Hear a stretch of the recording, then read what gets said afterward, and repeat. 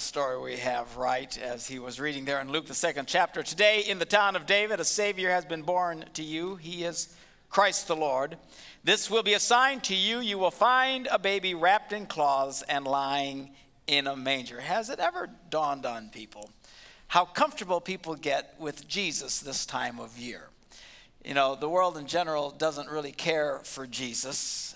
They seem very opposed to the concepts of Christianity in so many ways. But during Christmas time, everyone seems to embrace the idea of Jesus as a baby. And why not? Babies don't say anything. They don't do much. They don't challenge you. They don't get in your face. They're just cute, warm, fuzzy little babies. And of course, the message of the Christian message at Christmas time is peace on earth, goodwill towards men. Who doesn't love that? It seems like the world very much embraces Christianity if Jesus is a baby, if it's all about peace and kindness and everyone getting along and being blessed. Well, then Jesus starts to grow, and according to the Bible, he was quite a fascinating child, delightful child. We read about an account as a boy. Jesus is about 12 years old now. It says every year his parents went to Jerusalem for the feast of the Passover. When he was 12 years old, they went up to the feast according to the custom. After the feast was over, while his parents were returning home, the boy Jesus stayed behind in Jerusalem. But the parents were unaware of it, thinking he was in their company. They traveled on for a day. Then they began looking for him among their relatives and friends. And when they did not find him, they went back to Jerusalem to look for him.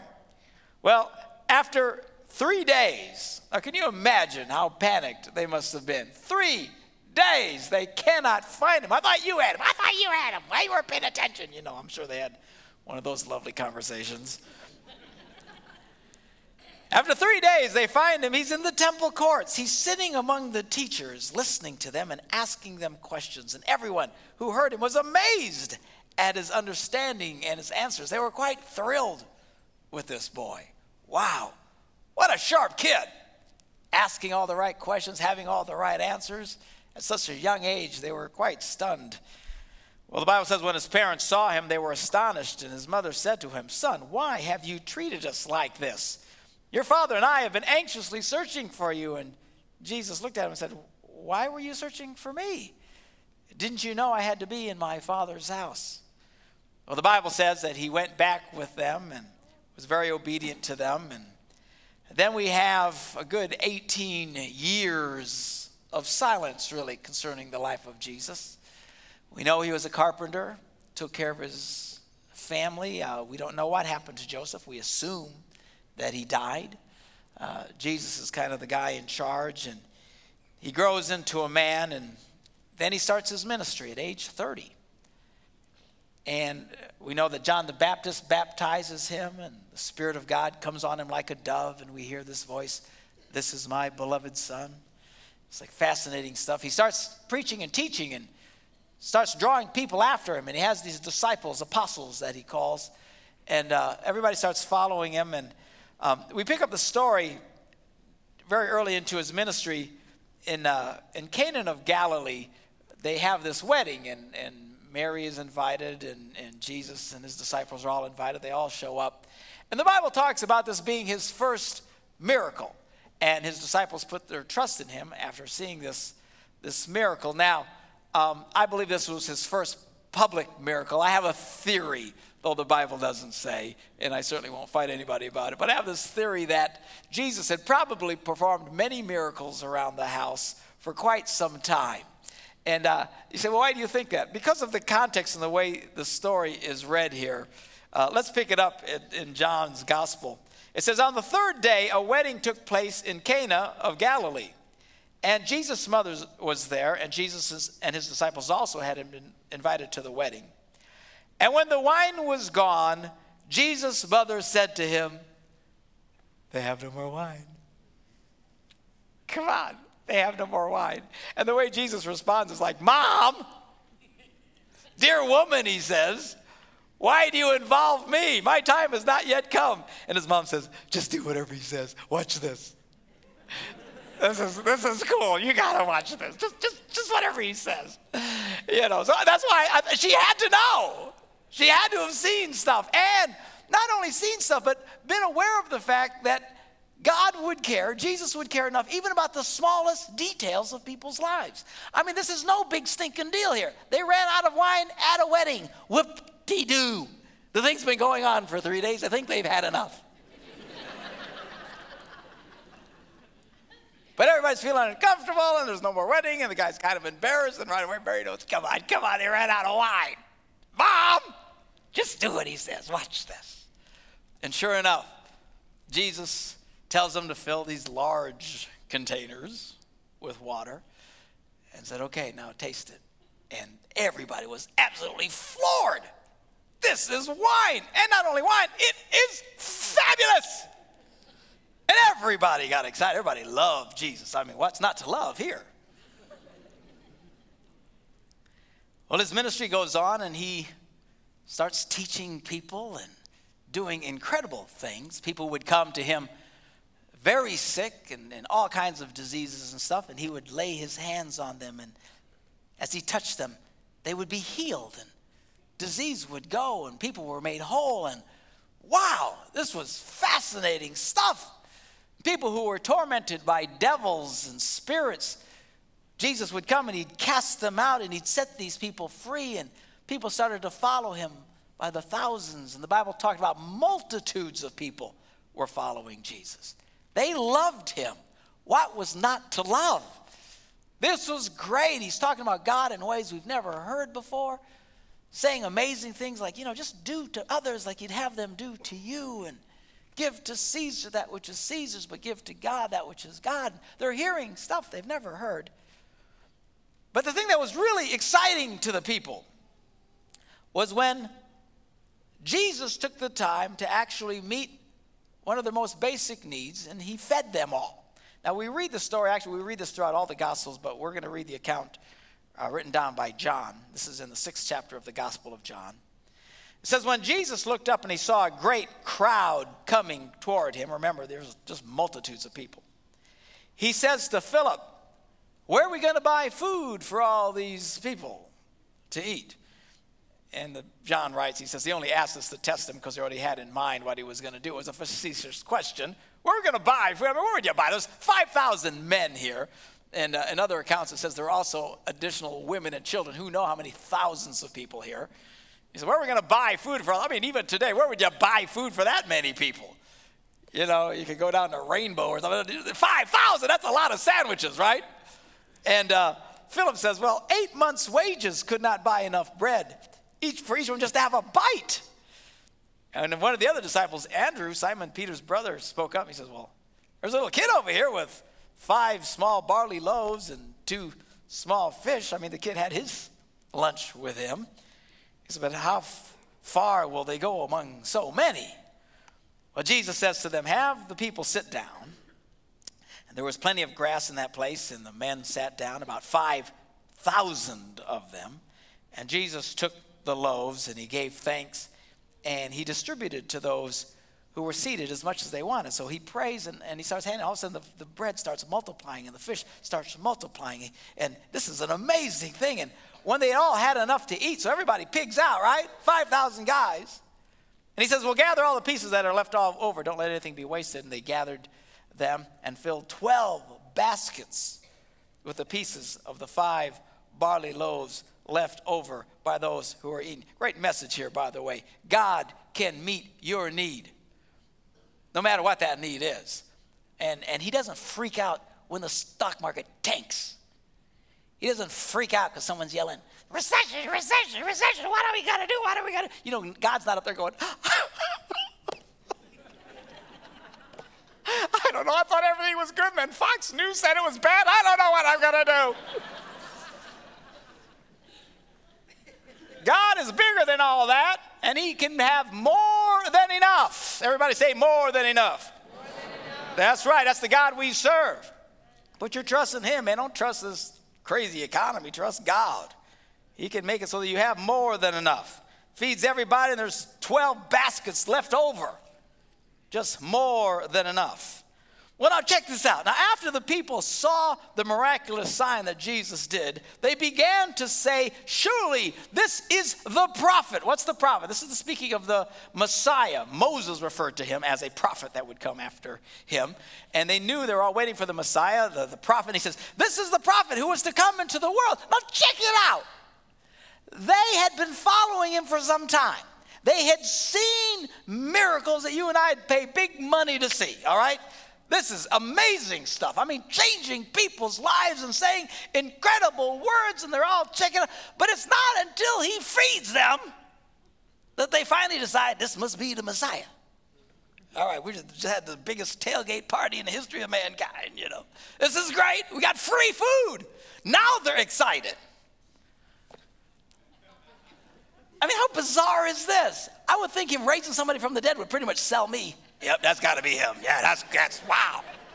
You know, when you're dead, one thing to have a cold when you're dead. Wow. But they didn't start saying until he feeds them all. Then they go, this has got to be the Messiah. Hallelujah. Praise God. Yeah, praise God. Hallelujah. Now we got the Messiah here. Well, they got so excited, they were going to make him king right then and there. And they were going to grab him by force and take him to Jerusalem and make him king. As this says in the next verse, Jesus, knowing that they intended to come and make him king by force, withdrew again to a mountain by himself. Now, as if you continue to read the story, you'll find out that Jesus tells the disciples, look, go on without me. Cross over to the lake. I'll catch up with you guys later. They probably figured he was going to grab another boat or something. He goes up to the mountain just to get away from all the people. And the Bible says that these guys were working, trying to get across the lake. And there's this wind just blowing in their face, and they're stuck out there and working, and they're having a hard time crossing over. And this is the story where we read that Jesus was walking on the water. See, that was the context here. So they're all going, and they're trying to get, and then all of a sudden they look out and they see Jesus walking on the water, catching up with him walking on the water. Now, how cool that had to be. You know, now it freaked the willies out of them. And you can imagine they thought it was a ghost, you know. Ah! And then finally they realized, it's Jesus. Wow, he's walking. So he gets in, and the Bible says as soon as he stepped in the boat, boom, they were on the other side of the lake. Just instant, just boom. I mean, this is some cool stuff, right? And people are just amazed. So anyway, they get to the other side. Well, the crowds all catch up to him over there. And then comes one of the most defining moments of Jesus' ministry. And if you're into PR campaigns and stuff, you'd say this is where he blew it. Okay, he didn't blow it, but you know, if all you're trying to do is get people to like you, then this is kind of blowing it, because suddenly he starts talking in ways that really started to upset the people. And we read about it in verse 53. Jesus said to these crowds, he says, I tell you the truth, unless you eat the flesh of the Son of Man and drink his blood, you have no life in you. Well, now that's, whoa, what are you talking about? And Jesus talked about how he was the bread of life. He said, you want to make me king just because you ate of the bread on the other side of the lake. He says, there's much more important bread here. It's about me. And he starts to explain to them, and they begin to understand that what he's saying is that unless you have complete faith and identification with me, you will have no eternal life in you. Well, now he's messing, okay? I mean, so far the story's been fabulous. He's a baby, doesn't say nothing. He's cute, okay? Great little boy, fascinating wisdom. Now he's this man. He's doing all this cool stuff. Now he's feeding everybody for free. This is cool.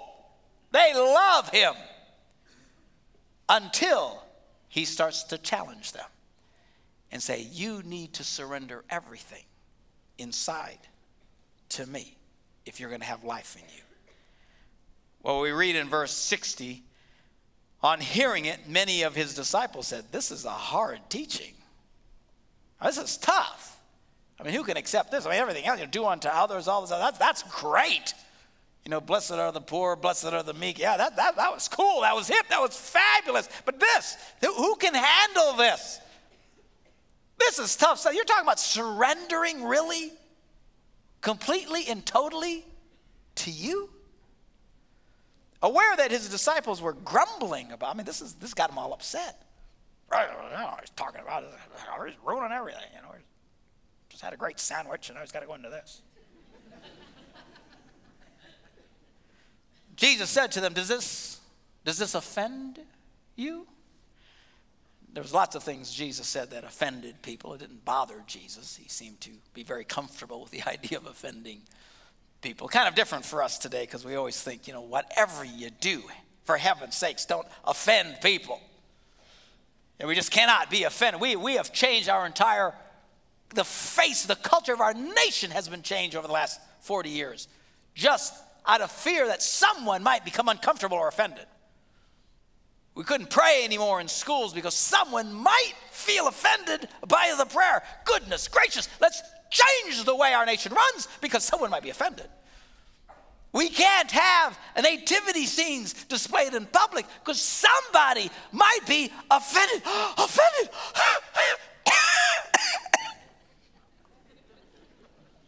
Well, let's ban that. Let's not have that anymore. In our department stores, people quit saying Merry Christmas because that might offend somebody. Now, how you offend somebody with Merry Christmas at Christmas time? I don't understand that one. It's Christmas.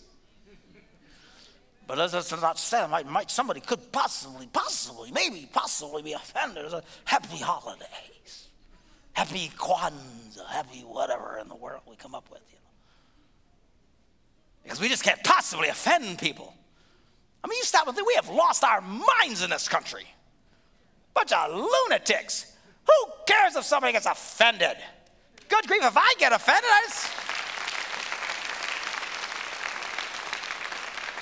if you don't like something, don't go. What's the big stinking deal? There's stuff I see, I don't like it. I don't write my congressman out. That offended me. I'm very offended. I have a right in this country. Not to be offended. The Constitution says no one in the United States of America should ever be offended. No, it doesn't, you nitwit. Does that offend you? Change the channel.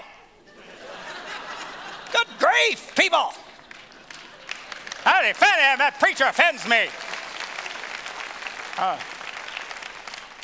The cartoon was cute, but this other stuff offends me. Right to the station. Just change the channel. Goodness gracious. Well, anyway, verse 66, it says, from this time, many of his disciples turned back and wouldn't follow him anymore. I mean, that's where he blew it on the PR scale. If you're trying to get big crowds, man, just keep making sandwiches and be cool. Don't challenge people. Don't say things that might offend them, that might trouble them, that might challenge them. And make no mistake, the reason the world is so comfortable this time of year with the message of Christianity is because babies don't say anything. They don't picture Jesus as a man challenging them to turn away from their sins, to quit being so stinking selfish, doing things that are destructive and harmful to themselves and to others. That Jesus, not too crazy about him. The baby Jesus, that's cool. He doesn't say anything. Everybody started turning back, and Jesus turned to his 12 apostles. The main guy said, you don't want to leave me too, do you? I mean, he wasn't worried about it.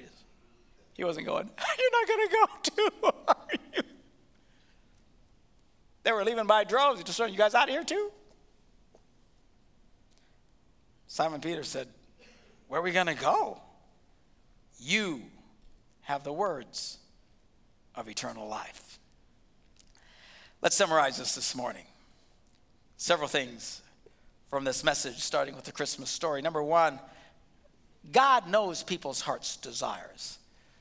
One of the reasons people love the Christmas time is because of this idea of peace on earth, goodwill toward men. Everybody desires peace. Everybody wants to get along. Everybody wants tranquility.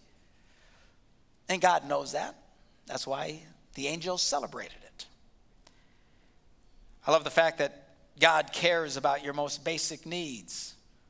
I love the fact that at a wedding, for no reason at all, again, no one was dying here. There was no critical situation going on. But yet, God does a miracle for the most simple of needs. You know, a lot of times, we'll come to church and your campus pastor will say, stand together, let's pray, or pray for different needs. And I know a lot of times people think, well, God doesn't care about my needs, it's just simple stuff. It's no big deal, and You think that God doesn't care about you. You need to say, God cares about you. Even in your smallest of struggles. Even on your way to church today when you felt like strangling your husband. But then you smiled as soon as you walked into church. You were tempted to throw your children out the door. I know, I've been there. Even in your simplest of challenges in life, God cares about you and is willing to do miracles to turn things around in your life, even things you think that don't matter to him. Why would he do it? Because it matters to you. He loves you. I mean, Jesus did this just because mom bugged him and it mattered to the guy running the wedding. And that's an incredible miracle. In this analogy of him feeding all the people, you know, God wants to satisfy the hunger of your life, the desires in you, even if it's just for some food. Again, the simplest of needs. We have throughout the gospel a picture of a God who amazingly and overwhelmingly loves and cares about you right now, today. But none of that is possible unless you completely surrender to Jesus Christ. The angel said, "For unto you a child is born, and he will be Christ the Lord." The Lord, the one who has the final say about everything. I'm going to invite our ushers to come at this time and get ready throughout our campuses to serve communion. Our musicians can get ready to play during our communion time. So the question this morning is pretty simple. A lot of people say, well, you know, I believe in Jesus. You know, I believe he was born, and I think he did all these cool things and stuff. That's great. The Bible makes this amazing statement, though, that says just believing, acknowledging really isn't enough. James said even the devil believes. It's not going to do him any good. The real question is, have you completely surrendered to him? To let go and just let God in your life. That's what Jesus was talking about when he challenged people. Unless you eat my flesh, unless you drink my blood, unless you completely surrender to me, you can't have true spiritual life in you. Well, this morning, if you're willing to turn away from what you know is wrong in your life and to let go and let God have control of your life, you can experience his wonderful forgiveness. That's what we're celebrating during our communion time. His body broken for us so that we could be whole. His blood shed for us so that we could have forgiveness of sins.